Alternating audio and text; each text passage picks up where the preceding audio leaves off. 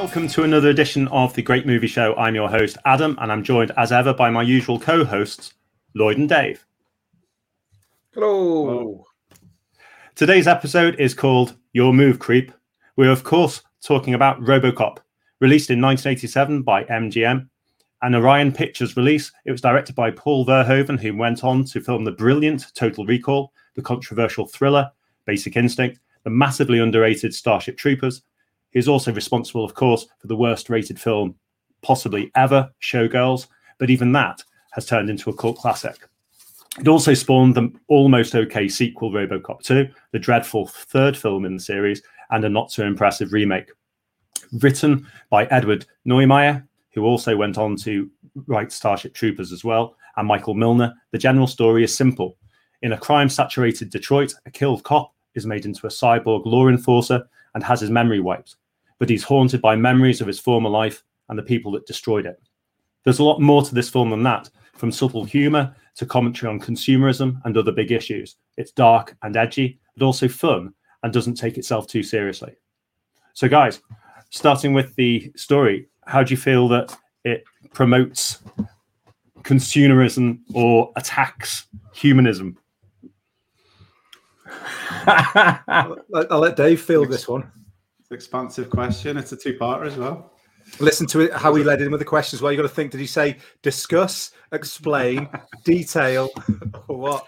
And then use that to formulate your answer. So obviously, I mean, consumerism, it uses obviously a satirical kind of adverts spliced throughout the main kind of plot of the movie to make a point about society and kind of terminal decline. It's about, it's about the privatization of the police force. That's the central kind of premise, isn't it? Detroit is falling apart. And then what was the second part of your question? Have I covered both bases already? Partially. I mean, I led in with something a little bit heavy because of the nature of the film. I mean, I watched it again this morning, and within the first 3 or 4 seconds, you kind of know what you're getting. You've got the theme music kicks in, the really heavy title of Robocop, and then it pans across, doesn't it, Detroit, which I think, ironically, it's set in Detroit. It's the only shot of Detroit that you see the whole movie because I think it's filmed in Dallas. And then it leads into the news program. So it's at the very start, it's kind of nothing to do with the film. It's, I think, the third story, isn't it, on the film bulletin that actually gets the news bulletin that gets to the relevant story. Yeah, but it kind of it gives a feed into the desensitization that either civilization or local populace has been exposed to, and then obviously led to being desensitized to the violence. There could be a crime next to them, and it's just like it's modern life, isn't it? It's just the day to day. And then this Delta City, this OCP corporation are coming in to like clean things up, clean up the streets, privatizing the police, when the other side of it is they're just there to make money. They're there to basically kick out. They're basically just there to move everyone from Detroit out of Detroit and just build this lovely Delta City of the future. And it kind of does give you that sort of little feed in.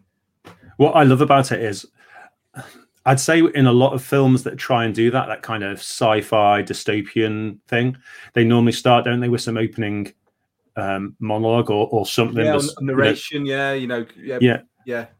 And November 2019, like that sort of thing, isn't it? Absolutely. And what you get in just those sort of 3 news articles, whatever it is, exactly what the film's sort of talking about. As you say, it's talking about, I think there's unrest in South Africa, and they're talking about using a neutron bomb on the people. It's escalated so quickly. Somewhere, isn't it? Yeah. Then it cuts to a sort of slightly calm, and funny story about the president and how it's a serious topic because it's on the Star Wars project, as was back in the 80s. But I think they lose gravity, and so everyone's floating around. Yeah, and then space station, isn't he? Yeah. So it sort of goes from there to sort of, there's a bit of whimsy there, and then it goes back to the sort of meat on the bones that this is where we're at. We're set in Detroit. There's real issues with the privatization of the police force. You've got Dick Jones, who's unsympathetic and quite corporate about it, quite cold. There's reference to this guy, Clarence Bodicker. And then it goes into the film. And I think that works so much better than a simple, scrolling, recap of what's gone before or whatever. Yeah. It's letting you write the first the sort of prologue to the story, isn't it? Rather than it being spoon fed to you. Absolutely. Like you sometimes get with the rolling credits or the narration at the start of a movie, especially if it's a dystopian one. There's always that explanation. So it's nice that it just gives you a little bit of a snapshot. You can make of it what you want, and then jump straight in to a bit of the get the action rolling. And Dave, so what is the location that Murphy arrives at? He arrives at? Yeah, what station? What's the name of the police station? Yeah. God knows. What is it? Or the area? It's Metro City West. Is it Metro City West? And he's come from Metro City South, and I think you're supposed to believe that Metro City South is that nice suburban area where not much happens. And Murphy's come over to this really tough place where there's mass unemployment and dissatisfaction, disassociation by everybody, and he's literally, the moment he arrives, he's sort of welcomed to this horrendous situation. Even his sergeant doesn't really care and says, you're gonna have to work here. Here's your locker. Well, their reception, you won't go into the reception of the police station. It's not even the booking room, it's everything in one, and it's just absolute mayhem and chaos. There's a little homeless woman offering like the sergeant some tea or coffee. I don't know if she's meant to work there or what, but she looks like she's homeless. There's like criminals, coppers, all sorts like coming and going. It's absolutely just, it kind of demonstrates how swamped they are. It's almost a metaphor for how the swamp they are generally as well. Out in the streets, they haven't got enough people to deal with it. And they've shown it in a little snapshot of what their sort of central hub's like, where there's just not enough people to do anything they need them to do. Yeah, but I know, I think I paused it just after then, and it was only about 6 minutes into the film. And they're in the lockers, and they did that nice little sequence of walking through with Murphy, and he gets his kit and he's talking to one of the guys, and then there's other people interacting around them. It's almost like a sort of walk and talk from like the West Wing or something like that, but set in this dystopian police unit. And he gets to his locker and he hasn't even opened it, and then they come in and they remove the belongings for Fredrickson. And that links really Cecil as usual, but it's really nice, isn't it? Because it links back to the one of the stories in the news that we heard about the Bodyguard's responsible for 31, and what was it? There's a number of people dead, and one was really like good luck, Frank. Good luck, Frank. And it circles back and he's died. And I thought, like, I paused it after that, and I was like, we're 6 minutes in, and it's perfect. The start of that movie, the way that they do it's all set up so nicely, and it's only taken that long. I mean, it's not a long film. I think it's only about like an hour and 40 minutes. So I suppose the pace has to be up there. But it's good, when you think of some movies that are 3 hours long now, and they've got about 40-minute setup to the first real thing. It's nice to see. Well, do you know the name of the old man? He's just the old man. It's like some films where you don't know. It's like, was it Tenet, where he's just the protagonist? You never learn his name. He's credited as the old man, but I'm sure they call him something during the movie. No, I think he's the old man. I think they might refer to him in different ways, but yeah, it's the old man. And I like that, because I think his character's a really interesting character, because there's that kind of humor about him. Yeah. I'm very disappointed. Very disappointed. He reminds me. Do you know who he reminds me of? He reminds me of Commandant Lassard at a police academy. Yeah, he does look for many people. But when they go up in the lift and you see it's Bob Morton, isn't it? And Johnson and poor Kinney, riding up in the lift, and they say, it'll be the Ed 209 thing. And then you see what, to be honest, I don't know if you agree or not. The graphics for Ed 209 at the start don't hold up too badly. That first scene, it's not too bad, is it? Stop motion, providing your background's all right, and your frame ratio or whatever, the amount of frames you're using, as long as you're not integrating real people or other things, it's a real thing, isn't it? It's a model, so it's gonna photograph and film very, very well. So it will do, but then as soon as you start putting it with other things, you've got scale issues, color issues, tone issues, and that sort of thing. But at the same time, it's still better than, I'd prefer that than CGI. Well, it all worked really, really nicely on that opening scene. You were aware after that moment of, I'm very disappointed. The amount of violence, the amount of blood and shots and the carnage caused. If you watched it when it first came out, obviously you wouldn't have seen a Verhoeven film before. But if you're putting it on now and you might have seen Starship Troopers or something like that, you might have a sense of how he directs. But this was certainly a message as to what the rest of the film was going to be like. This is going to be a really violent film. When there is something happening that's violent, it's going to be graphic. It's going to be quite horrendous. And it cuts from that to it's just a glitch, and very disappointed. Yeah, I remember being shocked. We used to. So Robocop, what year did it come out again, Adam? 87. So I would have been 8 when it came out. So VHS 9 or 10. So it was probably one of the first 18 films I saw. Yeah, me too. And it was one of the ones we'd watch repeatedly. We didn't own it, but we'd either catch it on Sky Movies. So anyway, we had that. So every now and then you catch it on that. But to get it from the video shop, if mum and dad were having some friends round or whatever, we'd a video to keep us quiet. So dad would ring the video shop, say, can I rent Robocop? My lads are going to come and pick it up. So we go to the video shop at like 9 or 10 years old, hand over the money. They go, oh, yeah, your dad did call. That's great. And give us Robocop. And then I don't think mum and dad ever watched what it entailed because I don't think they would have been particularly happy. They just, as you hear the title Robocop, when it was first trying to sell the script, everyone was thinking, oh, it's just a high concept, bit of cheesy fun, Robocop. And so mum and dad probably thought the same. But if they'd have walked in the room when that poor fella's getting mowed down by Ed 09, and it's not a quick death, either. It's and he's there for ages. And steam coming off him when he's lying on the map. Don't touch him! Don't touch him! Johnson going, don't touch him! Yeah, but it's very, very graphic. And now you know what you're getting with the Verhoeven film. You know what you're getting with Robocop, but I don't remember being particularly grossed out by it or really sort of I don't know what the word I'm looking for is, but as a kid I wasn't really affected by it. Well, isn't that a weird thing though? That cartoon-ish. I think it was. I think it was the clever thing about the film that almost, as the viewer, you're desensitized to it. It's almost the same as what they're trying to get across within the film. That you watch it and you sort of go, we've moved on straight away. Once that's happened, we've moved on. And you've got, the apology of the old man saying, I'm not too happy, but he's not really having a go at him for the death of one of his employees. All he's thinking about is, this is going to set us back.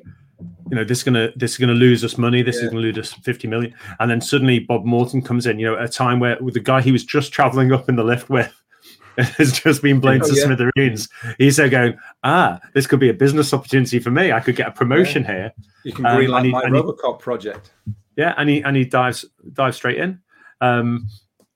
I just think it demonstrates that the way Verhoeven wanted it, and apparently he went through 11 attempts to get it R-rated. It was X-rated, or the other way around. I forget which way they do it in America, but basically they couldn't get it an R rating for ages. He had to keep editing, had to keep cutting things down, and finally they gave the rating. I think the unedited versions are available on Blu-ray and stuff now, but back then, it was sort of cutting edge, right on the edge of what you couldn't even show. Yeah, well, you think of Murphy getting killed. It's not only the special effects of it; it's the pure, cruel and disturbing nature of the scene. It's bullying, it's murder, it's all basically you got a whole gang. Does it hurt? Does it hurt? This whole gang of bad guys. Give him a hand. Give him a hand. But then they just take him apart bit by bit, and then in the end, just finish him off. But it's just they don't pull any punches. I can't think of anything else like that, really. Even if you think about Predator, where you've got this alien with these gruesome weapons, it's still quite almost like a clean, quick death on all those people. Yeah. And then you come to Robocop, And it's just, well, even the Terminator. So Terminator considered more of a sort of horror thriller than an action thriller like Robocop. And even then it was quick, wasn't it? And not like, even though, you know, he shows no remorse, you can't reason with the Terminator, it was still very quick and concise. And then you come to Robocop and it's just these slow, agonizing, drawn out, very painful deaths. You think, well, we'll probably talk about it later, but I forget the guy who goes into the toxic waste. I forget his name. But him as well, it's like no one's getting out of this without a little bit of pain and suffering. But I think, you know, when they get the call and I think Murphy's doing his TJ Laser or whatever it is, TJ Laser, and they're having a little chat, and then they get the call that there's been a robbery, so they go after the van with Bodica and his team, and is it Bobby has blown the safe, so it's burnt all the money. Fly, Bobby. Yeah, and exactly. So it's one of this team. You've never really met this. You've never really seen this guy, and he's like, right, go. I know how to get rid of the cops. I'll use one of my annoying members of the team that's let me down, and just kill him by throwing him. Exactly that. And I do think in that scene, the only thing that lets it down is Emil should really be checking his wing mirrors at all times because he needs to lose sight of a vehicle. It's like, where's he gone? I don't know. Oh, he's on this side. Yeah, we've just fired 50,000 rounds of ammunition onto an empty road because we assumed the car was going to be there when we opened the doors again. Oh no, he's here. Right, okay. Miguel Ferrer read originally for Dick Jones and thought that that's who he was playing. Oh, right. You know, it was like almost walked onto set, didn't he? Yeah. And they'd written it apparently where he was a really quite nasty character. And Ferrer decided to play it as a bit more charismatic and likable. And you do find it, I think maybe even as you grow older as well, you come to like Bob Morton a bit more because him compared to Dick Jones, you just see him as somebody who just wants to make some money. And I don't know. I like how he spends his Friday night. I didn't mean exactly that. But yeah, but he's not a cold-hearted killer. I mean, he'll step over people to get what he wants, but he won't kill them for it. You know what I mean? Like, and somehow you find yourself just I prefer this guy. He's a nice guy. Yeah, like the toilet scene where he's kind of like a little bit out of his depth, where he's talking about Dick Jones, and then you hear the toilet flush. You look underneath, you see Dick Jones's feet behind the back of the cubicle, and then his mate just runs out, doesn't he? Just wet himself, completely wet himself. I'm gonna go. We've gotta go. Yeah. And then it's a bit uncomfortable again. It's good though because it's just edgy because he gets in close, doesn't he? Like really sort of uncomfortably close to Bob, and then just grabs his hair. Back. Then he pushes back. He's like kind of like goes, he fights his own corner, but it's obviously he's not been around the block so many times in terms of corporate indiscretions and other things as Dick Jones. He's kind of still on his way up and learning, isn't he? So he doesn't know what he's dealing with, and he doesn't know what this Dick Jones has done throughout his career. So he doesn't understand what bear he's actually poking here. He doesn't know what he's messing with. So I've got a question for you, Dave, and you should know that it was coming. Right. Based on previous episodes. So I want to talk about henchmen. My favorite topic. So do you know any or all of the names of Clarence Bodica's crew that are, say, in the van at the start? Well, we talked about Emil, and I knew Emil anyway. Bobby obviously is in there. He's in the consciousness because of that quote, if nothing else. Was he the guy from Twin Peaks? I'm not sure. I'm not sure, actually. I don't know. Laura Palmer's good question. Anyway. But no, to be honest, I know there's the black guy, but I don't know what he's called. I think that's Joe. There's Leon. Oh, of course, Leon, He gets arrested in the nightclub. Whereas, Leon Kowalski, is it Kowalski? Leon Nash. They got Leon Kowalski. I don't know. When he's arrested in the nightclub, I think it's. Oh yeah, kind of. That's Mike Kowalski. Is it Leon Nash? Leon Nash, yes, I've just said that. When he gets arrested in the nightclub, I think it's Paul Verhoeven's one of the dancers or something. Or the guy catches the gun and just keeps on dancing. Yeah, like so apparently manically. He was showing the crowd what kind of performance he wants, and the editor thought it'd be funny to include it in the final movie. Yeah, I do like that. There's also Leon in his infinite wisdom decides to kick a robot in between its legs, thinking he's going to do something and not hurt his foot. You're going to see that ball bearings just drop to the ground when he did it. But I think that's the thing with the film is that they've got a couple of main guys. You know Joe because of his laugh, because the way his character is, it's that kind of high pitched laugh, which I can't do an impression of. I'm sure one of you will try. You got Emil, who's like one of the main guys. Leon, you kind of remember, and then it starts sort of fading off as if they're just less important. They're not important to Boudica. Why they important? There's going to be photographs of these henchmen appearing, isn't it, Lloyd? But that's it. There's no more. That's it. That's all the guys on the. There's a guy, Calvin Jung. With the bad. Yeah. But I don't think there are any other sort of main characters. Doesn't Lewis take him out in the factory though? Yeah. I think he's like the first person that she takes out. Yeah. So, a couple of iconic things I think from the film. When they get in the car and they drive up a ramp and there's the sparks. That was always memorable to me as a when thing. they first get into it, Lewis does pops her bubblegum, doesn't she? And she's about to get in the car. Yeah. And then Murphy comes round and just gets in the driver's seat, goes, I like to drive when I'm breaking in a new partner. When it's him who's moved to that precinct, which could be seen as misogynistic, but it's kind of not. It's almost funny the way it's done. But also you don't realise when you're watching it that there's a lot of repetition because it's trying to show you that it's the same. It's ultimately the same person. Yeah, exactly. So they've got to do that, and he drives up too quick. You've got the TJ laser spins of his thing, haven't you? And there's little things, dead or alive, you're coming with me. Your move, creep. I forget which one he says to Emil now, but one sparks with Emil, doesn't it? In the gas station. I think it's dead or alive. You come with me. Yeah. It's like what? We killed you. Yeah. Oh, I've just go on. the first place. I'm sorry, before I forget it, the first place where it's Robo's first mission, and he goes into that convenience store where the guy in the overcoat and the beard and he's robbing it, and he's got this weird machine gun with a very narrow end on it. Basically, I don't know what type it is, and Robocop comes in and bends it.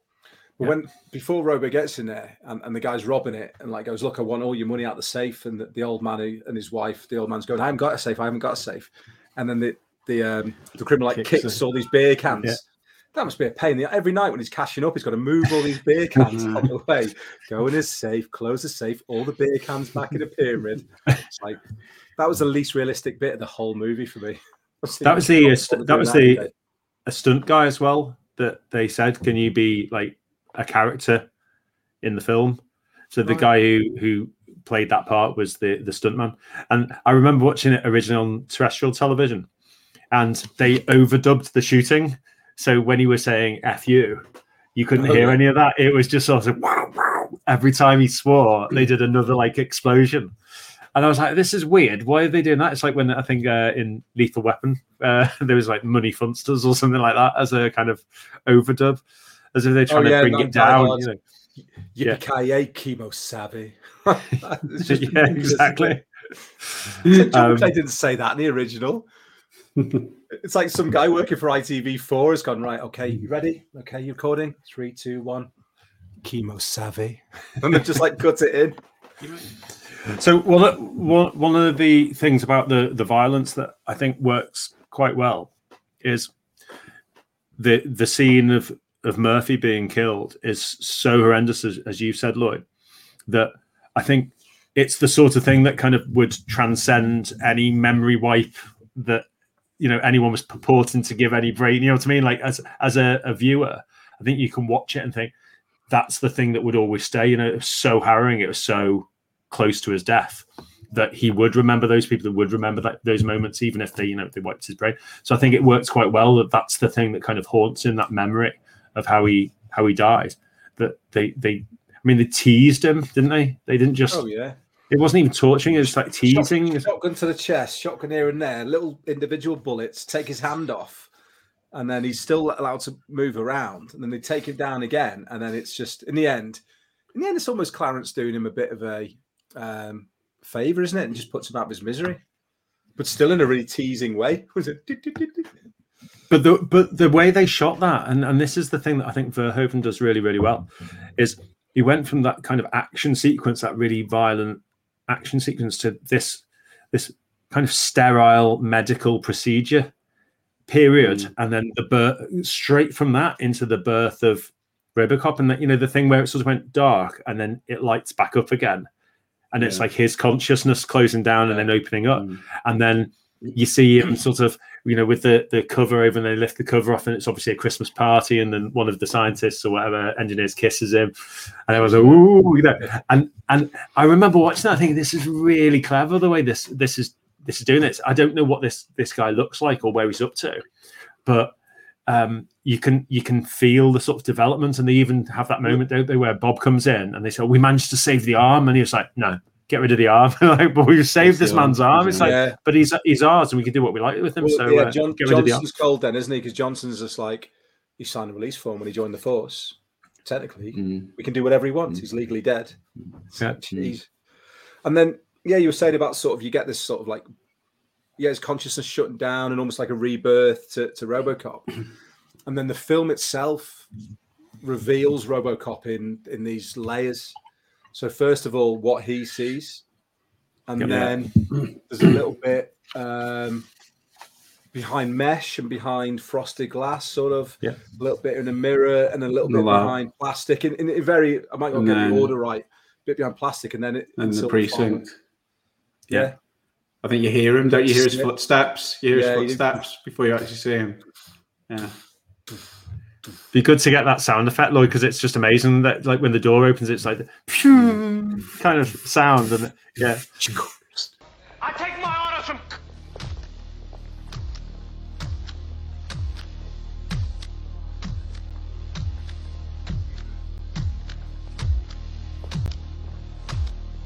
I always think this with Verhoeven, that some of the special effects things that he does or has his team do, they probably shouldn't work, but they seem to work so well. You know, like, you know, they're not real, they're overdone, but somehow it works better. Like you were saying, like, rather than having CGI, it's like, and you get it. You know, Total Recall's a really good example of that. That certain things that happen, that it's kind of. It's like film bordering on comic book, but not quite there, rather than full CGI, and you buy into it really, really easily. Like like when he takes his helmet off, his mask off, amazing, and you see him. I just remember thinking, that's just brilliant. You know, this guy is a robot. You know, you watch little it things as well when he's taking out the screws. I forget if it was a Phillips head or something more specific, but he seems to have the part for his drill. Probably talks. You've never got a bloody talks. Must be like a T9 or something like that. I have to go to B&Q now and buy a whole tea set just to get my helmet off. For God's sake, he's in there at B&Q going. That would be amazing. That would be amazing. That Lloyd, if he'd said, Lewis, have you got a flat head? He takes these screws out, and what was good, they didn't just cut any corners. The screws were sort of that long, which is kind of showing it's screwing right into some sort of Android thing, where they could have just just taken the easy way, and it's a little screw coming out of something that long or something. But even that attention to detail was really good. Yeah, absolutely. This has only just occurred to me. Is that a really subtle reference to Frankenstein? Could be, yeah. The bolts taken out, maybe. Yeah. So whilst we're on the subject of the suit. There's a few stories, a few things about the suit. I remember when I first watched it, or my memory of having watched it, I thought the suit was just like a silvery grey. But more recently watching it, it's like a kind of purpley blue. It's not a normal sort of metallic colour at all, is it? It's kind of a sort of more thematic thing, really. Well, it was presumably a choice made due to lighting more than anything else. I would imagine. You're saying it's like an iridescent XR2i you might see that some boy racers got these days? I suppose so. These You're days, aging yourself now. now. XR2i these days. That's a souped up Fiesta, isn't it? The old boxy one. But one of the reasons why Peter Weller was chosen, not just because of his acting skills, but they talked about having somebody like Arnie at one point, and they just said he would just look ridiculous in this suit. It's too big because it's too big. Need someone slight because everything you got to believe there's no one in there. It's basically all robot. Yeah. It's going to be too big because there's so many parts of it. I believe when he first were putting on him, it was like 10 hours to put him in. Yeah, to put him in costume. And he was losing something like 3 pounds of weight a day on water loss. Yeah, I've heard that. Yeah. And they ended up having to like install some sort of like fan in there just to kind of keep him cool. And he couldn't wear the full suit in a car, which is ironic because he's driving around a lot. So apparently he was like in his underwear and his top off. Yeah. I just like the idea of filming that. Is there just like it's like somebody zooming now when they're in work. Talking allegedly. Talking about just in me Robo pants. Lewis, Nancy Allen, to feel more masculine, started wearing men's underwear, didn't she? Oh, really? In the movie, allegedly. So she realized she wanted to just like really get into the part. It's a tough woman, but she wanted to feel a bit more. It's not right to say it these days, is it? But like there, she was probably thinking, I want to feel a bit more masculine so I can fit into a masculine role because it was very polarized back then, wasn't it? And so Lewis was crossing over at almost a genre. So she wore like boxer shorts to make her feel a bit more, tough, I guess, and more, more sort of gritty. I don't know if you heard that. I might have did you hear the story? I quite like this story. I want it to be true. Is that Peter Weller was trying to be a bit of a method actor, and he wanted to be like just Robocop on set, and he would only respond if people called him Robo. Everyone was just laughing at him, saying, "You're not Robocop, stop it!" And he just gave up, going, "Oh, you're all idiots." Wasn't it Verhoeven who just refused to do it so that he just like could have no dialogue with them? Was he on the verge of getting fired as well? He did. He had a massive Robo strap. Because he'd because he's like a method actor, he basically thought of his own concept of how Robocop should move. So he'd gone and trained with some classical mime artist. It was mime artist. It was a mime artist. So he'd come back in and he was showing all these moves of almost like ballet. Yeah, Robocop pulling over. For anyone listening to the podcast, Adam's currently doing some mime movements. Sorry, continue, Lloyd. And so at first when he was showing it, it was completely not with the vision of Verhoeven and everybody else producing the movie. However, there are still some elements that he does bring in as well to it. But he had to completely change the way he moved in the suit because he didn't get it till 3 weeks into production, and he was supposed to have those 3 weeks to get used to moving in the suit. And the suit was so much heavier than he was expecting, so he had to completely redesign, for want of a better word, the way he moved in that suit. It is good though, because it's like it's elegant robotic, isn't it? Like when he's in the factory and he's moving, and moves different parts of his body independently. It is, it has worked. It is a really good performance. So on the factory scene, which is like the sort of biggest cocaine factory that's ever been in a film, I think, and they had loads of problems on set with the automatic weapons that they were apparently locking after only about 3 or 4 seconds. So that's how long they had to film each bit. So the reason why it's so fast paced and it chops constantly is because of these issues they had. But it works so well because I remember watching that thing. It's just frenetic, everything from all angles. It cuts constantly to this, that, and the other. And it's like our show. I've only got when I'm editing, I can only really work with 5-second segments at a time. And that's what it is. So dramatic. That's because that's how much. That's the maximum amount of coherent dialogue you get at any given point. Yeah. I want to ask you guys your thoughts on this. Though, isn't it, Adam? It is, and there's so many different parts to it because obviously there's the fact that Boddicker's thrown his weight around with these other cocaine dealers or producers. Dips his fingers in the wine, doesn't he? Yeah. And this is all going on. It's just brilliant. Before like Robocop's turned up, and then obviously they're together against him, even though they're completely opposed. They were just about to shoot each other probably when he comes in, but they're opposed against him. And then you see the sort of, I suppose, the benefit of Robocop over a normal cop because of the way he's able to see everything around him and work out all the distances as well with bullets. Yeah.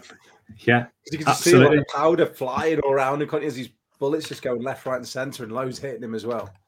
But it's also got that air of inevitability about it, hasn't it? Because you know what it's kind of going to end up leading to. It's going to end up being him with Clarence Boddicker, and he's going to kill him, and then you find out something else that's going to change things. One of the questions I was really intrigued to ask you guys is whether you felt the same as me. Who would you say is your favourite? And I don't mean the most likable. I mean, who's your most favourite character from Robocop? Lloyd. What were when you watch the credits, Adam? What were the names of the of those two that were in Bob Norton's house? Hooker A and Hooker B. Booker T. And Hooker T. I hate Johnson, but I kind of like him as well because he does amuse me, especially with tastes just like baby food, that sort of thing. He's like one of Homer Simpson's colleagues, isn't he? He's another one that adds an air of whimsy, doesn't he? The fact that to be honest, somehow he treads the line, doesn't he? Of he's really nice. You can imagine him going home and he's got a wife and 3 kids. Yeah. And he's doing all this stuff, and it's like, but what about Kinney who's just died? And he goes, life in the big city, or whatever he says. So when he goes, okay, baby food. So he's sort of like neutral in the whole movie. He's not a nice person, though, is he? He's desensitized. He's just living within the corporate world. Bob Norton's quite a cool character. Lewis, I like Lewis a lot. Lewis is hard as nails. Murphy, I can take or leave him, really. He's all right. He's a bit of a Boy Scout as a cop, and Robocop's quite cool. But I think Clarence Boddicker is a very, very intricate character. I like Clarence a lot. I think. What about you, Dave? Go on. What about you, Dave? Uncharacteristically for me, I'm going to give you a concise answer. 100% Clarence Boddicker by far. Thank you. For me, the best. The absolute cold, dry comedy throughout from him. He's just cutting throughout, and he's cool, and his confidence when he goes in that drug den, and he puts his fingers in the wine, whatever. But then he's kind of like, he's got his entourage with him who pull out their guns and everyone else, but he's only got like 3 or 4 guys, and then there's a whole factory of guns pointed on him, and he's still confident. He's like, guys, guns, or whatever he says. Yeah, he's just like his confidence. He's not worried at all, is he? Guns. Come on, Sal. Tigers are playing tonight. I never miss a game. That's why I was really intrigued to ask the question, because you took a bit of time to get there, Lloyd. But when you ended up on Clarence Boddicker, it's like, I'm going to stop you talking now and go straight on to Dave. I think by far the most interesting and amazing character, that perhaps the least likable character in many ways, is Clarence Boddicker. But so much to him, so much depth. They chose an actor, didn't they, who was not known for that kind of thing at all, completely straight-laced. And a lot of the stuff that he did was improvised. So and that's the way I fly, Barbie, spit in the blood, and also one of my favorite things about it is when he's horrible to Dick Jones's secretary as he is going into Dick Jones's room, and he sort of sits there and he's sort of like really slimy towards the secretary, and she's like, that's his real life wife. Is it his wife? His own wife? That's his. Yeah, it's. That's why he's probably doing it then. The actor's wife, but there's something about the way he portrays that character. He's from start to finish. He's this horrible person, isn't he? So even when Emil says, "What do you mean you want us to drive slower the first scene that you see him, and like hits him really hard, doesn't he? So like, how dare you question me? Then he throws this guy. Then he does that, shooting him in the hand and says, give the man a hand. So he's making little jokes even when he's just hurting somebody, killing somebody. All the way through, he just doesn't care. And even when he's been thrown through all the windows and stuff in the sort of cocaine factory, he's still got that kind of air of there's something. That's the only time where you think he thinks he's going to die here. He's got to do something different. He's doing get out jail free card now, isn't it? I've got to play this card that I didn't want to play. But it's the only time in the whole film that you kind of feel like he's afraid of something. And he's not really afraid any other time. Even like right up to the end scene, he still thinks he's gotten beat like that. Leon's got the crane over him, hasn't he? He still feels like he's in control and he doesn't care at anyone or anything. I think it's such a good character, such a good bad guy. Yeah, he's brilliant. And they went, and complete sort of almost oxymoron for him to go and work on that 70s show. It's played that character and I'll play the dad on a comedy, very light-hearted thing. But that's what it works. That's why it worked to use him in that role anyway. Yeah, and even down to that they had the glasses, didn't they? There was the idea of him looking like was it Heinrich Himmler or something? Himmler, yeah. So they knew exactly. He didn't realise that, did he? That was just Verhoeven's thing. Yeah. It's like, why am I wearing these glasses? They look good. You look good. You look good. You look like John Lennon. You look cool. I'm excited to do Trading Places now, but we're not far off. I'm petrified.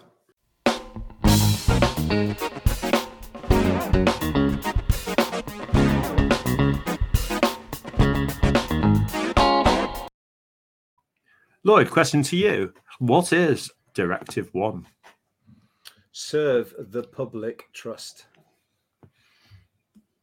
Do you know where that came from? Isn't it part of the? I don't know. Like you've got the doctors thing, whatever it's called, isn't it? The police equivalent. Allegedly, it was in a fortune cookie. Is it? Yeah. Dave, what is Directive 2? Protect the innocent. And Lloyd, you must have the easiest job in the world now. What is Directive 3? Uphold the law. Thank you. What about the fourth directive? So, Dave, it's a double part question. What's a directive, Lloyd? What's a directus? Directus for... This is embarrassing, isn't it? Come on. So Dave, what is exactly Directive 4? That he's not allowed to I think, hurt or kill an employee of OCP. Yeah, I think that's pretty close. Pretty close. Thank you for the amendment. For those who are listening on the podcast, it makes no difference what's coming up on the screen. I quite like with the Directive 4 part that it just added a little bit of extra intrigue because you kind of knew that sort of what was going on, but you didn't know exactly what it meant. And I think that was another thing that gave that kind of air of invincibility to him and to Dick Jones as well, wasn't it? And I love that as the sort of the end scene where he's like, Dick, you're fired. It's like, oh great, yeah. Directive 4 has gone. Do you think it's a little bit disconcerting, the complete lack of safety glass on the top floor of a skyscraper? It's not like a stocks and trades building, though, is it? So they're fine with it. I was reading as well, the infrared scene. Do you hear about that? The one in the mayor's office. People were naked to save money and not have to buy an infrared camera. He made people film the scene naked, and he did something to it was get the same effect. Yeah, they were naked and painted with fluorescent body paint, and he filmed it with a black light because he was like being cheap. Which I'm sure they were delighted about. I also like the idea that they, that brilliant scene where he's walking out of the station and they throw the keys and he catches it. And it's like really cool. He catches the keys and carries on walking. Apparently that took 50 takes because he just kept rubbery or something. Kept bouncing off. Yeah. I just love the idea of leaving all of them here. Yeah, He just said, "Mother." last chance. At the end of the day, last scene is like, yeah, I got this, and just flies over his head. I would suggest a modification involving his spike might be a lot easier. Mind you, you'd constantly have to have his finger in the hole, wouldn't Magnet hands, or your spare change as well. A few like watches and coins. But it's funny, like you were saying how young you were when you first watched it. I remember, like, because I was similarly that young. One of the things that like really appealed to me was, you know, that when he sticks his middle finger up at somebody. Like, I found that really amusing because I was like 9 or 10 years old when I was watching it. And I think there were little moments where that kind of levity really helped drive along the story, and again bring you back to that desensitizing thing. They added in loads of the, you know, all of that stuff with the, you know, the humor or the video clips, or the thing was, you could buy a Jensen or a Suzuki Heart or whatever it was. And remember, we care. All of that was added just to add to that levity, that kind of, you know, it's not as violent as you think, you know, it's not as bad a film as you think, you know, there's some light to the dark. And I don't think there's many films that do that, really. You know, that are so serious, and then they have those little real, like, complete, like, I don't know, fadeaways to something like that, and then it returns to the serious thing again. Well, it's almost like, you know, like Austin Powers when they do the cuts to him dancing, and then it goes back to the film again. It's like it's almost nothing to do with it. Yeah. So what's the point? You know, this Bixby Snyder, this chat show host, who says I'd buy that for $1. Yeah. And he appears in 2 different places. Yeah. And it works. It's brilliant, and it's one of the most memorable quotes in the movie. Everyone knows I'd buy that for $1. But there's literally, in context, there's literally no significance to that, is there? No, and they don't explain it at all. They don't. Just a crap, sleazy, cheesy host in context in the movie. It's just a crap TV show, isn't it? That's just in that universe. Yeah, and they want to create a media world, don't they? So you've got the news anchors. You've got Casey Wong and his co-anchor. You've got all these adverts, but you've also got television programs as well, which is ingrained in the culture because everybody knows it, and that's why everyone knows the catchphrase as well. So it's creating this whole textured landscape of the movie, not just the plot of the film, but it's all and what's going on in terms of the police and the redevelopment. But it's also culturally, we've got chat shows, we've got programs, we've got comedies, we've got adverts, and it's just added. It's not just that, is it? Then they created a whole universe. You said, like, was it an hour and 45 minutes? And you feel like you're grounded in a universe that's believable. You've got the 6,000 SUX, 6,000 SUX, the car. You've got TJ Later. You've got Newcomb, another quality home game from Butler Brothers. You've got the family game, isn't it? Cannon. Yeah. I mean, it's just really rich, isn't it? And what's the game that's like is it Newcomb? The get them before they get you? Yeah, I love that one. Yeah. And everyone's itching to press the button. But it's just totally believable. It's like a pastiche of all of those really bad board game adverts that we actually had in the 80s on TV. Yeah, that cheesy style. And also, like, kind of like Lloyd's sort of alluded to there, the idea of everything mad is going on behind one of the characters, and he's outside drinking a bottle of liquor from a brown paper bag, but he loves his program. He loves watching his I buy that for $1 program, which I think in the backstory they talk about it being called a program called It's Not My Problem or something like that, but we don't actually know that when we watch it. And because he can't quite hear the program, he smashes the window of the shop without he doesn't even think about it, does he? He's like, oh, I just want to turn the telly up, like, so I'll smash this window. There's no thought process. This is just what I feel like doing right now. Yeah. And the funny thing about the SUX, apparently they use the Ford Taurus as the vehicle for police cars because it looked quite futuristic at the time, and the Pontiac 6000 was the competition for the Ford Taurus at the time. So as a kind of like a dissing of the Pontiac, they call it the 6000 sucks. Yeah. So that's why it's a 6000 SUX. But also the idea of, don't they? Yeah, but that's the brilliant thing. It's like that's the other thing about Count Spodica. Even though they're in his crew, they're not his friends. Like the moment like he turns up, it's like you got the same car as me. He's like, well, I'm going to blow up your car, so now you haven't got the same car as me. Yeah. How do you think life would look after Robocop, rather than they made the sequel that we watched? What do you think it should have developed like as a story? I don't think this is a should have developed it this way, but I always assumed it was going to go down the road of Lewis, because when she's suffering from gunshot wounds at the end, lying in all that dirty water, getting infected, Murphy's like something. What's like they'll fix you. They always do, or something like that. Mm-hmm. Talking about OCP, oh, they'll fix you. Yeah, like they fix me. I forget the line, but so I always assumed it was going to be Murphy then, so there'd be like a Robo duo sort of thing.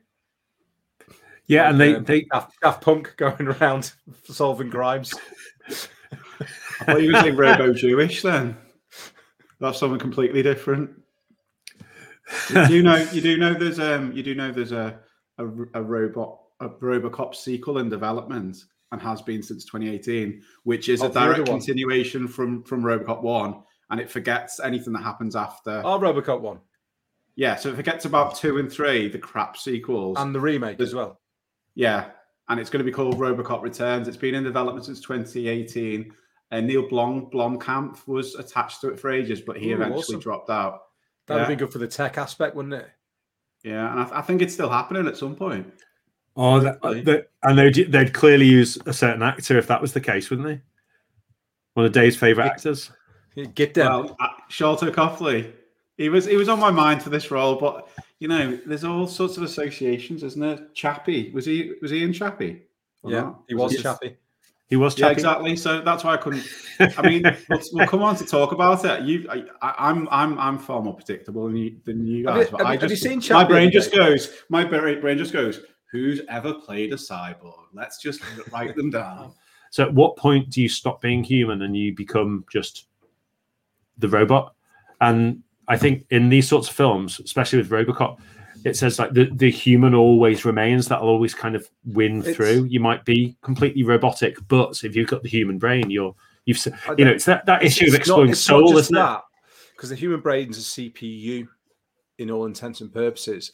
The one thing, does the humanity remain in that android or that whatever it is basically it's the free will element. I think the conscious, the ability to make free thoughts.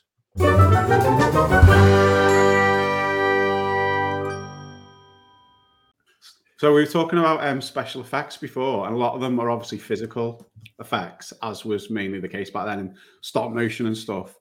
Did you realise though that the actual digital effects that are in the movie were all done on a Commodore Amiga? No. Just think about that. How amazing is that? That's nice. Done on a Commodore Amiga.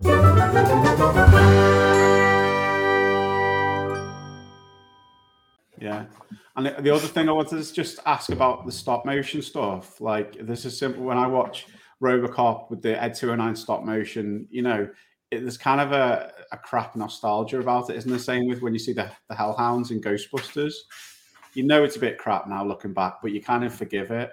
Yeah. But I've always wondered, like, it's the same thing with Ghostbusters. If they were going to do some kind of anniversary kind of re-release and they actually went to the effort to redo those special effects, do you think that it would benefit the movie to redo the Ed 209 scenes fully digitally? No, because it's already no one's coming to it fresh, are they? So there's no point, and you do lose something. You lose the nostalgia of those bits. So Ed 209 was a kick-ass design, though. It's brilliant. The stop motion might do it a bit of a Bell helicopter, wasn't it? Oh yeah, a bit of our microphones, a bit of everything on there. And one of the actual funniest bits in the whole movie is the end. Do you remember that? When it comes down the stairs. When Ed 209 dies at the end, do you remember? The kind of comedy just kind of slowly kind of starts falling down, like it starts almost like whining. Yeah, you wouldn't do that these days. It's like this sound of a jaguar and the sound of a pig, and then was it one of the producers' voices as well, like all together? So 209, I think it's brilliant. I think it's a great concept. Really, really Like as a theory, you can kind of see, you know, the wholly robotic thing is the starting point, and also it's much more of what you think a military option would be, rather than maybe the human side that's more of a police officer. So you can see why they chose something like that as their character or the law enforcement officer. I just think Ed 209 is great. And do you know what ED stands for of Ed? Yeah, I do. What is it? Enforcement droid. Thank you very much. Do you know where the 209 came from? I guess he's the 209th attempt or the 208th revision. I don't know. I think they just chose the number because it sounded good. So one thing that we might forget to do if we're not careful is to rate the film. Oh yeah. There you go. There you go. That old chestnut. Should we do our ratings for Predator while we're at it? We could do it. I think people have noticed us wearing the wrong t-shirts. But I'm glad I'm holding the fort this time. Right. Okay. I may have been holding the fort last time. So Lloyd, could you please give your popcorn rating for Robocop? Do you know what? It's almost perfect, like Predator is as a popcorn movie, and some of the others we've seen as well. But it's got to lose a little bit because it's not suitable for all audiences because it's not a kids' film. But I think the violence would basically alienate a few from watching it for a second time and probably put them off the first time they watch it as well. But it's your popcorn rating, remember? Yeah, I know. But I'm thinking how much you enjoy it. You'll get how much do you? Yeah. I think even for me, it does adds a little bit of discomfort. I'm going to say 9 out of 10 popcorn rating for Robocop. It's up there. And Dave, your popcorn rating for Robocop? So I think along with Ghostbusters, it's one of my favorite movies of all time. I think it's an absolute masterpiece. I think it's almost perfect. Just think there's not a kind of a minute of screen time that's not used effectively, from start to finish. And it doesn't feel frenetic. It feels really, really well paced and everything, but it's always moving along. So I think I'm going to have to say 9.5 out of 10. I'm never going to give 10 because that's just in my nature. So 9.5.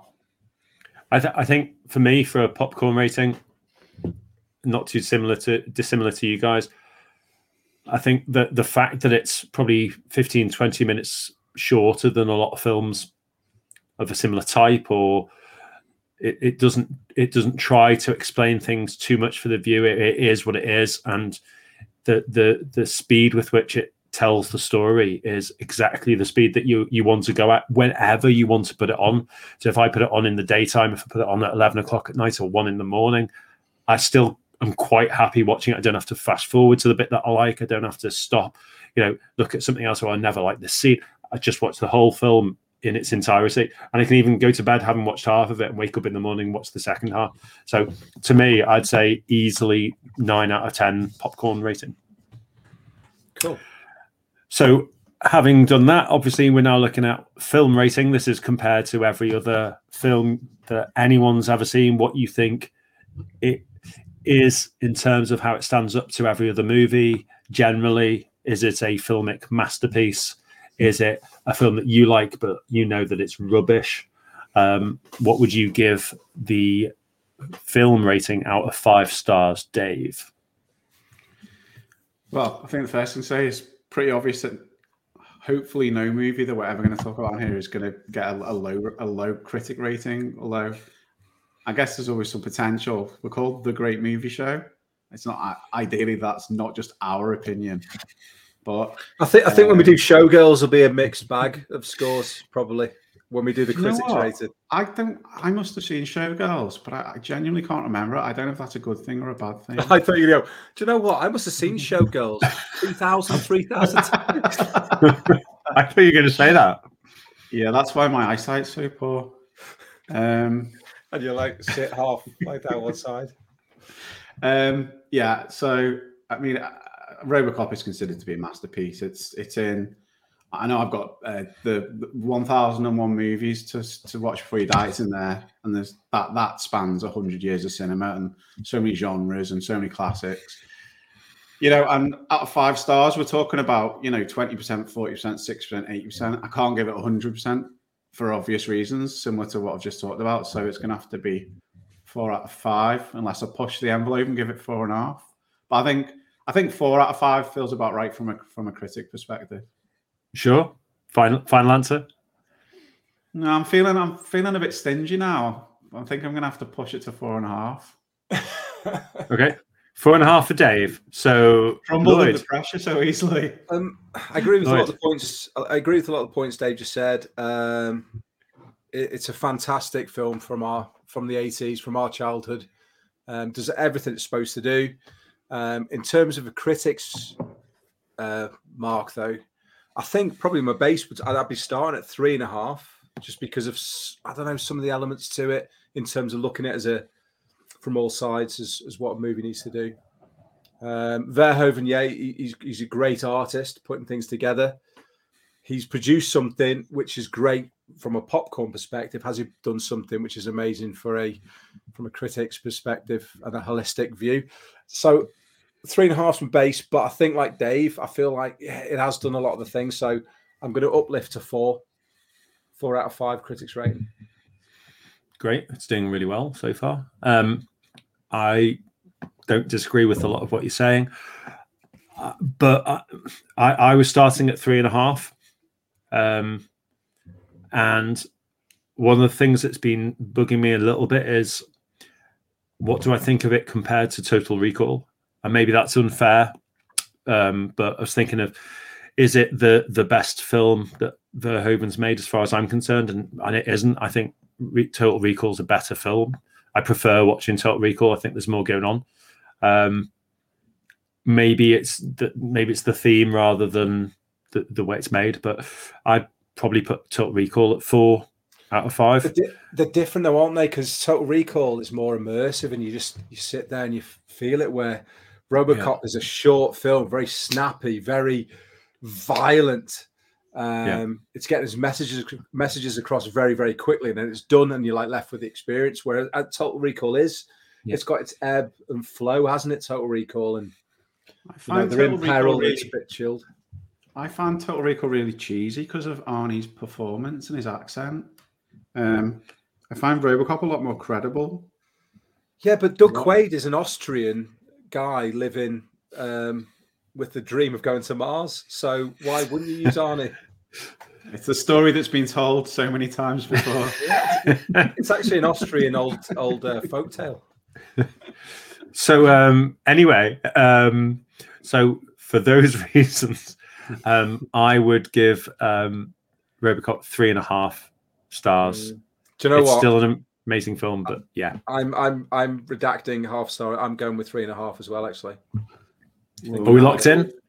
Now the gulf is emphasized. Yeah, this guy doesn't know what he's talking about. 4.5 stars. That's why they're opinions, Dave. They're for you to have. Yeah.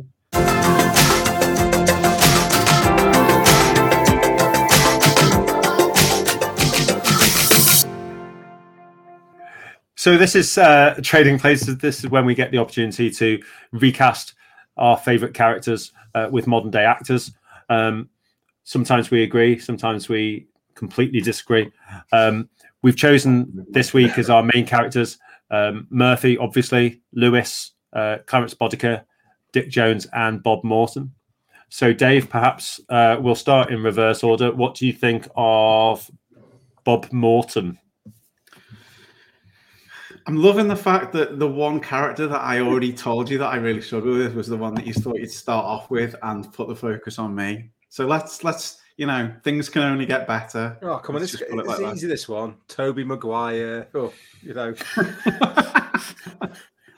Right.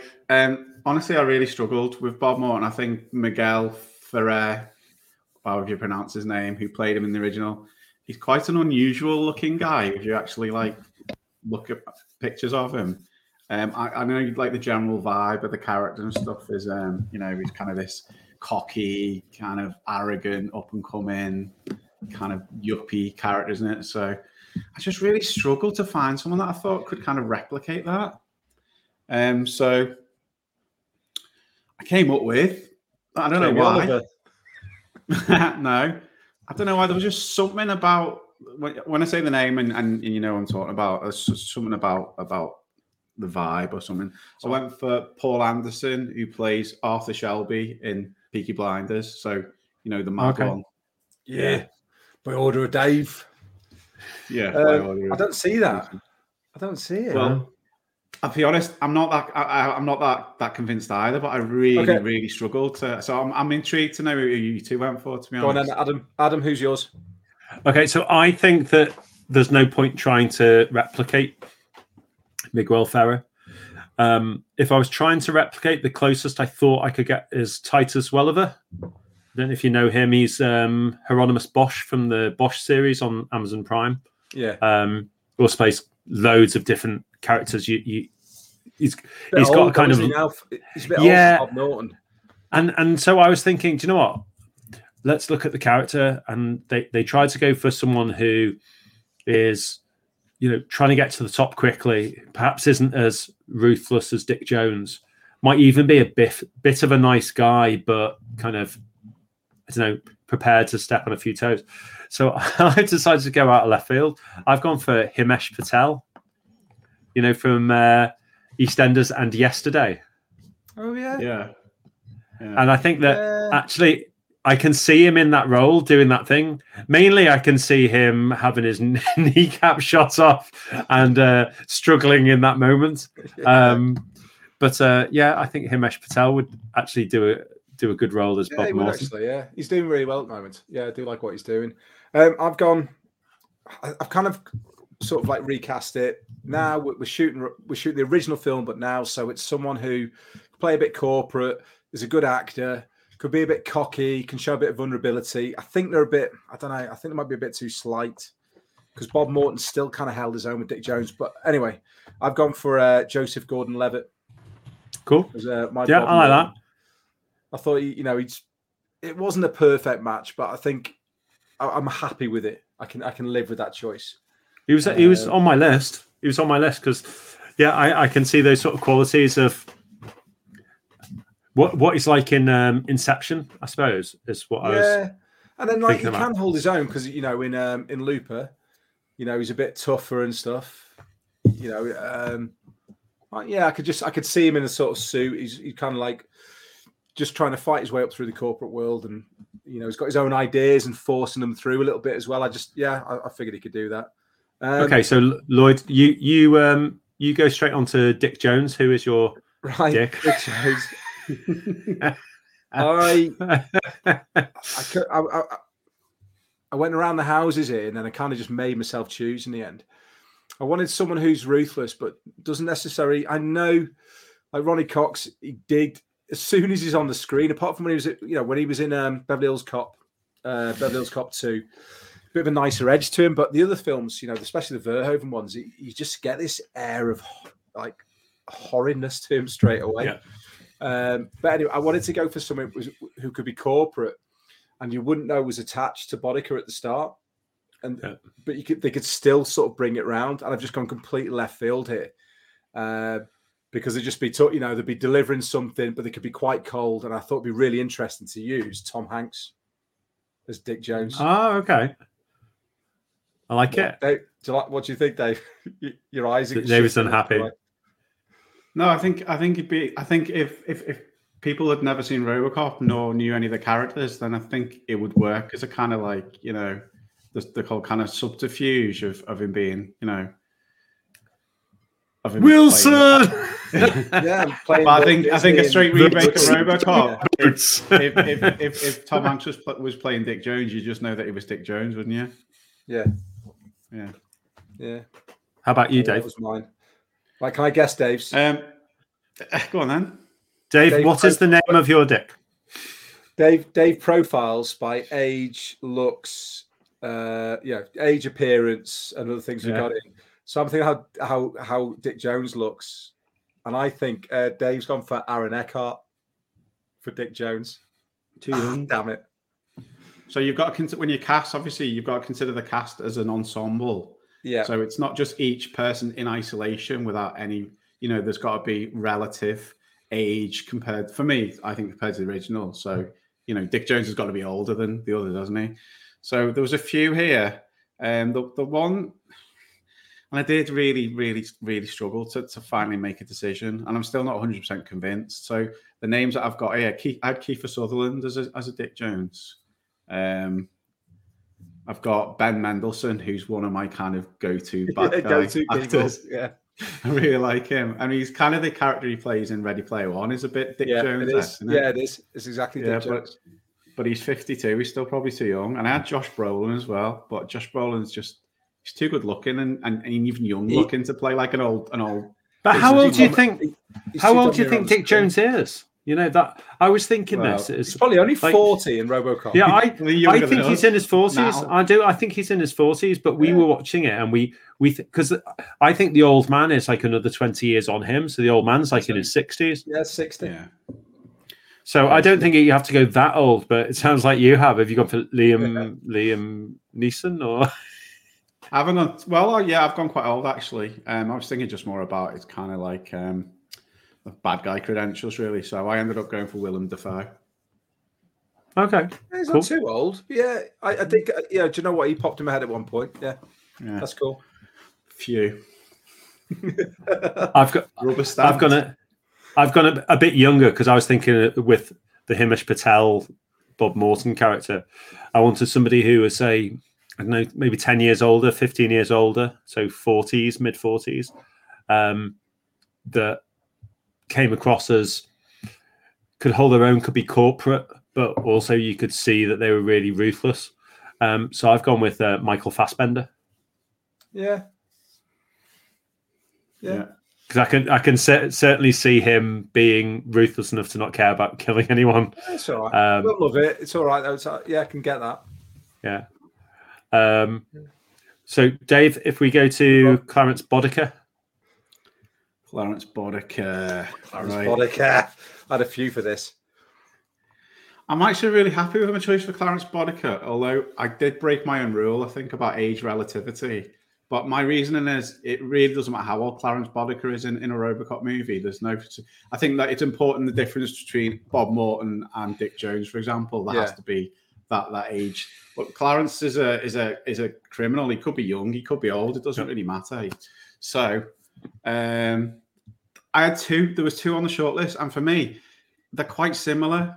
I almost at times in the past I've got them confused. Just something about the roles they play and even the actual things that they've appeared in. So one of them was Norman Reedus.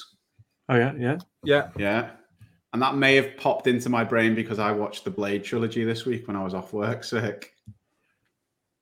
Good call. For the person I eventually settled on is Michael Rooker. I think it would make an awesome Clarence Boddicker. Yeah. I just think he's got that. He's got that light and dark thing going on. Isn't he about 80 now, though, Michael Rooker? No, he's 103. Because he was Mallrats, wasn't he? He did an episode of the Equalizer. I remember him in as well. He's in his 60s, I think. Right. No, I can see that. Yeah. How about you, Lloyd? That's all right, Dave.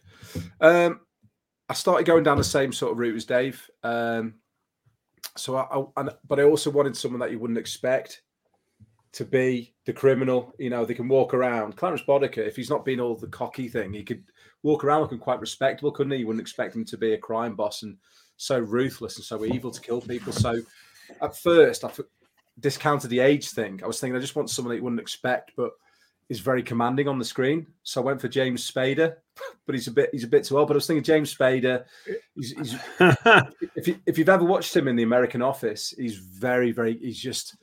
He's so commanding and very manipulative, and yeah, exactly. He's really good, but he's just a bit old for this. So then I went a bit back. He was on my list, by the way. All right, cool. Yeah. Then I went another way, and I was thinking, right, just someone who, you wouldn't expect to be that evil, but you could see him as a baddie. But they could be a bit of an action star. I went Mads Mikkelsen. Yeah. So the other way, and then they brought it back in the centre. I thought I want someone that's going to be unexpectedly evil that you wouldn't expect to, but they can act, and you're going to be really shocked when they shoot someone in the head. And Jimmy Mallet. No, but I'm hoping they can do the performance, and I think they can. I've seen him acting in a few other things, so I went really madly left field. Zach Galifianakis. Oh, really? Clarence Boddicker. Galifianakis. Yeah. I thought it'd be shocking for him to be in that role, but I think it would just be. Can you see him doing it? I can see him giving the lines, with his face and stuff. Have you seen Between Two Ferns? Here and there, yeah. I saw a bit of the Matthew McConaughey one. He's capable of being fairly obviously in a tongue-in-cheek way, but I think that would be quite entertaining. It would, wouldn't it? Because as long as he could, he'd do it all deadpan. There'd be no comedy apart from the dry comedy of Clarence Boddicker.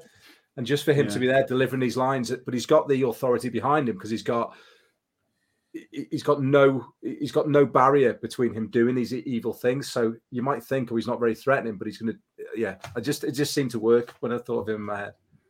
I like that. That's a good one. I mean, the whole point of doing this is occasionally we throw in some people that, it shouldn't be the same 5 actors that we just circulate all the same time. Yeah. And so bringing in some new blood. Jennifer Lawrence, Ben Mendelsohn, Chris Pratt. So Chris Pratt is not on my list of these things. I've gone for someone for Clarence Boddicker that I could close my eyes and hear saying the same lines. That was the thing for me, is all those iconic lines and maybe spitting on the desk, that kind of thing, almost doing the same job as is it Kurtwood Smith or whatever his name is? Sorry. Somebody you could hold their own doing that. And I started thinking about other films from Verhoeven, different actors from there. And I was trying to combine the two. And I settled for somebody who I think would be the right age now, command the room very, very well. But also you could see having a little bit of charisma at the same time as being really, really evil if they want to be. And that's Kevin Bacon. Yeah, Kevin Bacon. Yeah, he could do. He's kind of like the young Willem Dafoe, isn't he? Exactly. And because my actors in my list, my actors are probably all about, each actor's probably 10 years younger than each of yours, Dave. That allows me to sort of reel it in a little bit. So yeah, Kevin Bacon's my Clarence Boddicker. Cool. So I think for me, possibly the easiest and the hardest one was Anne Lewis. Lloyd and I, all three of us will get the same one initial, and then we'll go. But then we thought about Lloyd and I think we know what Dave would choose if he's true to form. He might have chosen. We reckon that you might have chosen someone, Dave, who you've chosen before for another role because she would be really good in this role, and then we've gone. We're not choosing her because Dave might choose her. So I'll go first. I won't say who that person was, but I had a couple of choices. I like the idea of an actor who had really short hair and she could play really strong roles, like fighting roles, that kind of thing. And I thought of a number of different. Have you gone for Sigourney Weaver circa 1993? I've gone for Sigourney Weaver circa 2021. So I've gone for Mary Elizabeth Winstead, who I'm a bit of a fan of. I've got Mary Elizabeth Winstead down for Dave's choice. Because I thought Dave was going to choose her for Lewis. Yeah, because I think she'd be perfect because she's exactly the kind of character actor that you'd expect playing Lewis. So that's who I've chosen. That's why I thought it was Dave. Who's going to say it? Dave's the predictable one on this. No, my choice for Dave. Can I tell you my choice for you, Dave? I thought you'd be really, really pro Lady Gaga. Okay. Oh no, I haven't got that. Lloyd, do you want to go next? I'm going to guess Dave's, and I'm going to tell you the others because I chose Dave's initially, and I thought Dave's got it, so I can't. Why don't we just change the segment to everyone just guesses what I'm going to guess?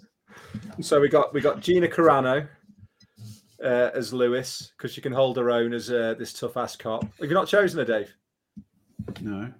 Oh, that's cool. I might keep her then. You'll find out in a minute. I might keep it. And then I thought I went down a whole rabbit hole and I got to Abby Cornish at one point. Oh yeah. She's kind of kooky. She can act very, very well, and she's got like a little tough side to her as well. But then I thought she's a bit too pretty, and that's not what the role's about. It's not about a love interest or a lust interest for the viewer. So then I went to Natalie Dormer. Right.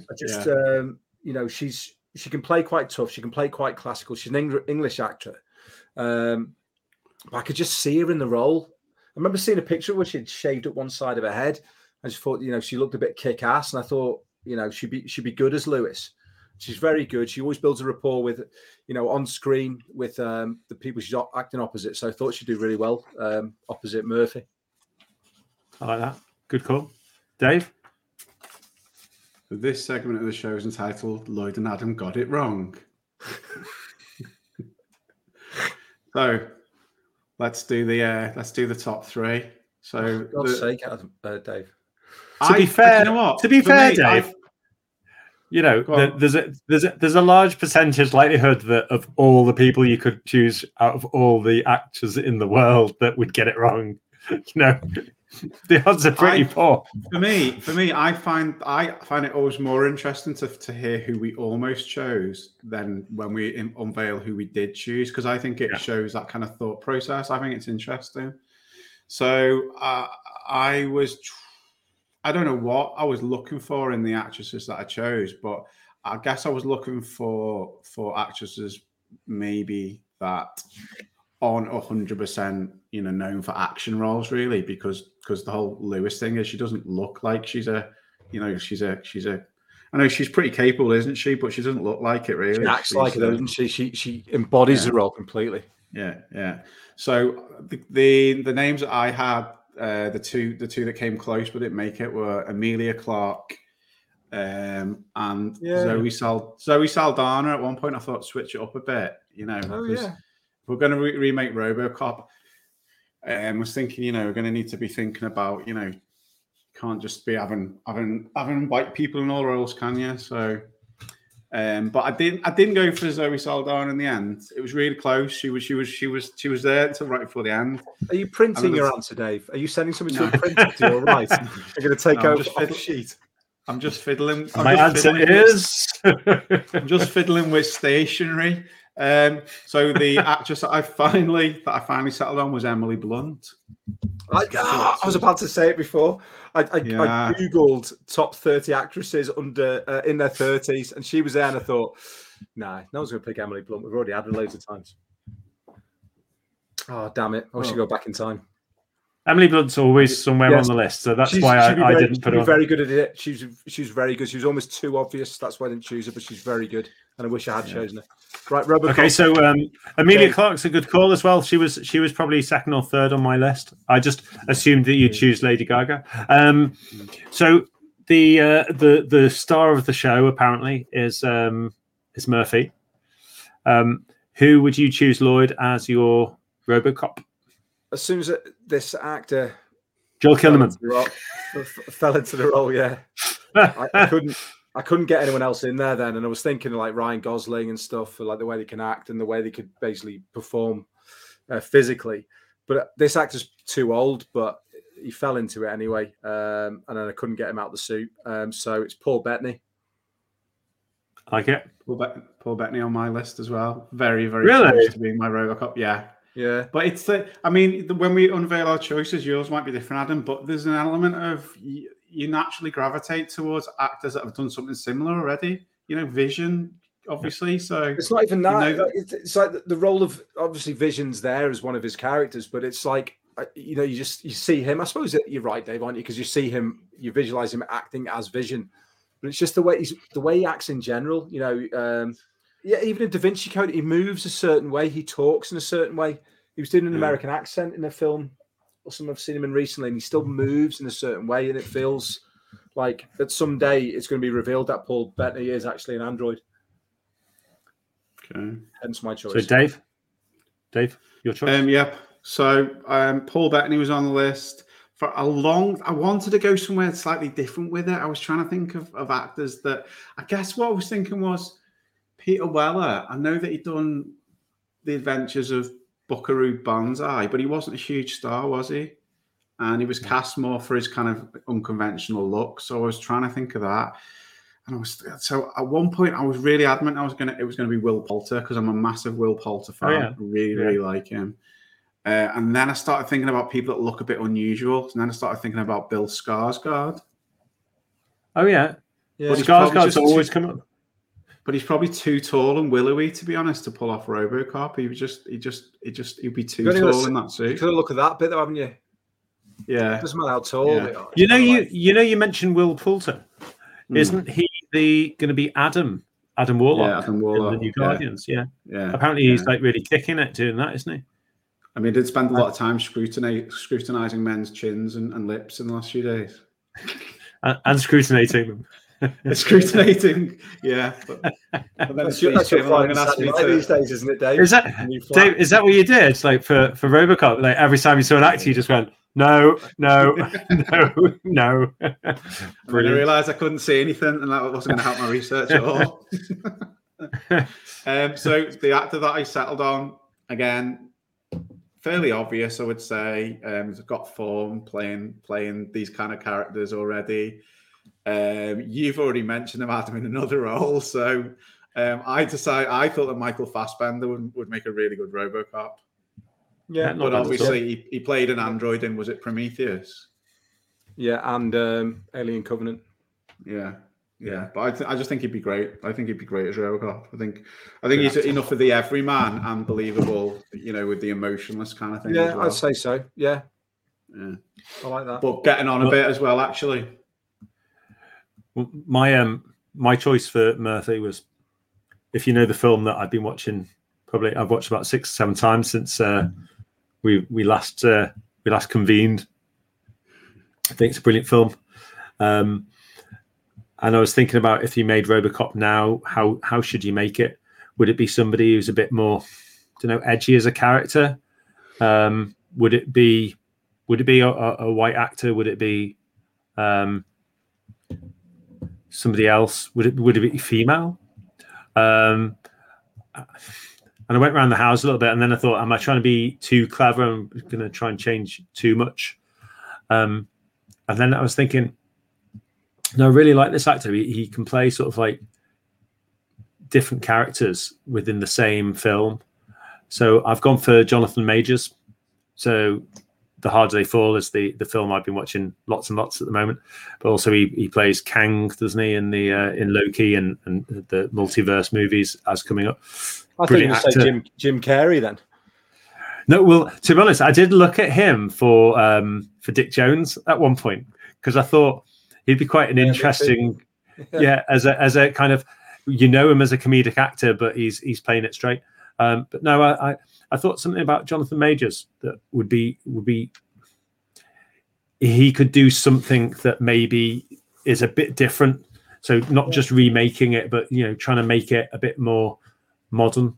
I mean, if I was trying to remake it exactly, I was looking at someone like Aaron Taylor Johnson, from Kick-Ass, and I thought he now probably would sort of fulfill that Peter Weller role. But yeah, I've gone for Jonathan Majors.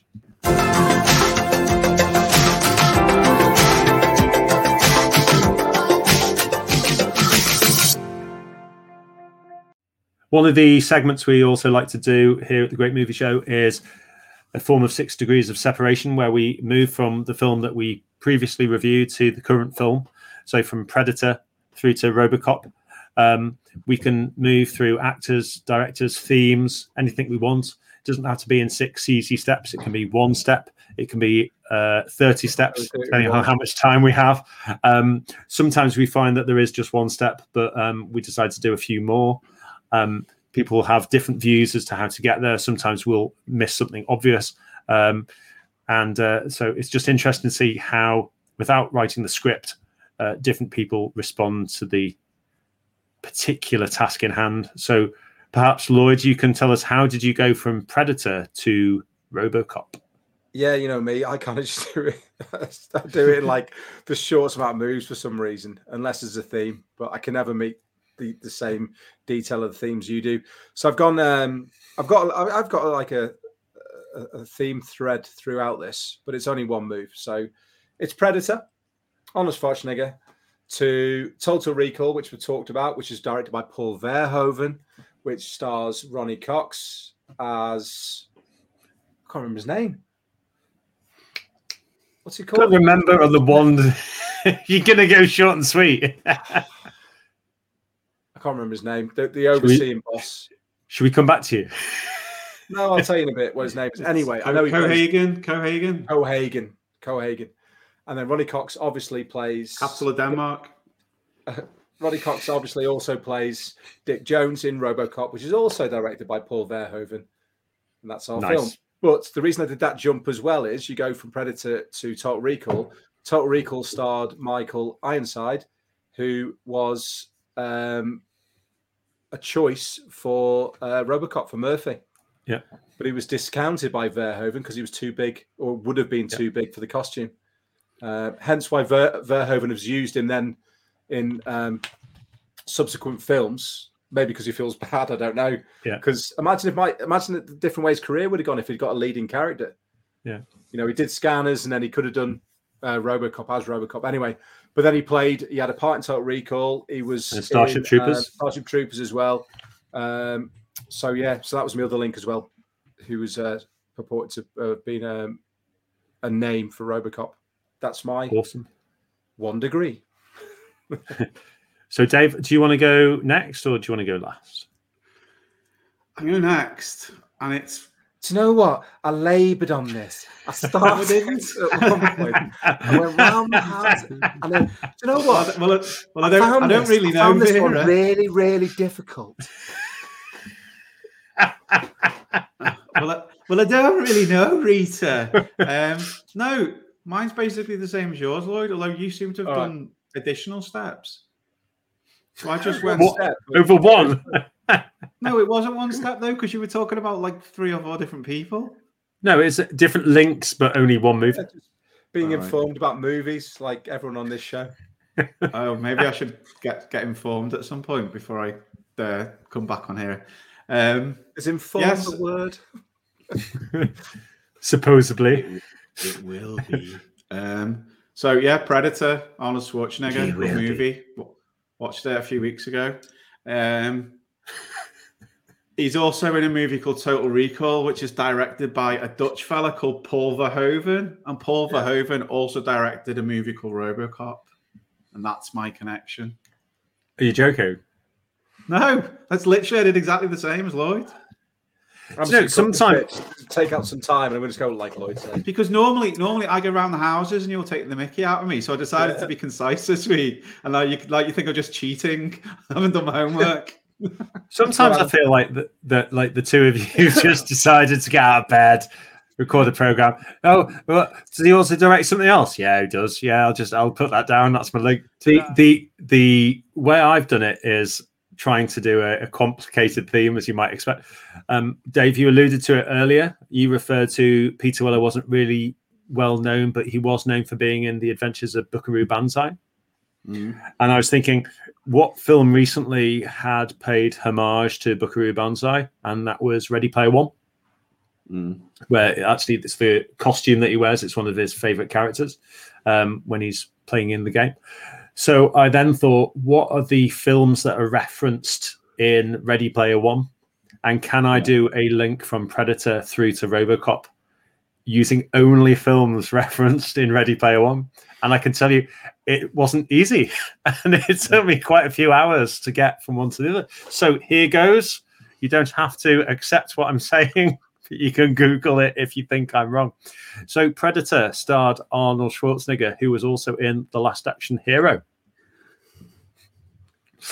Last Action Hero starred Ian McKellen, who played a character called Death. Lloyd, you'll know that because you watch Last Action Hero quite a lot. Yeah. Ian McKellen was also Gandalf in Lord of the Rings, which starred Sean Astin as Samwise Gamgee. He also plays Mike or Mikey in The Goonies. There you go. Also in The Goonies was Joe Pantoliano, who was Francis Fratelli.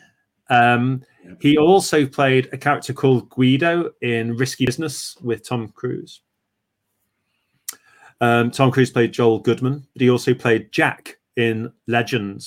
Legend also had Tim Curry, amongst other people, but it had Mia Sara, who played Lily, and she was Sloane Peterson in Ferris Bueller's Day Off. Ferris Bueller's Day Off also had the brilliant character Ed Rooney, who was played by Jeffrey Jones, who was also Dr. Walter Jennings in Howard the Duck. Howard the Duck also starred Lee Thompson, who was called Beverly, and we know her best as Lorraine Baines in Back to the Future, which starred Christopher Lloyd as Dr. Emmett Brown, who was also John Big Booty in The Adventures of Buckaroo Banzai, starring Peter Weller from Robocop. So that was my 19 degrees of separation on a theme. So that brings us to the end of our show today. Thank you for joining us. Don't forget to like and subscribe and all the other social media gubbins. Till next time. That's a wrap.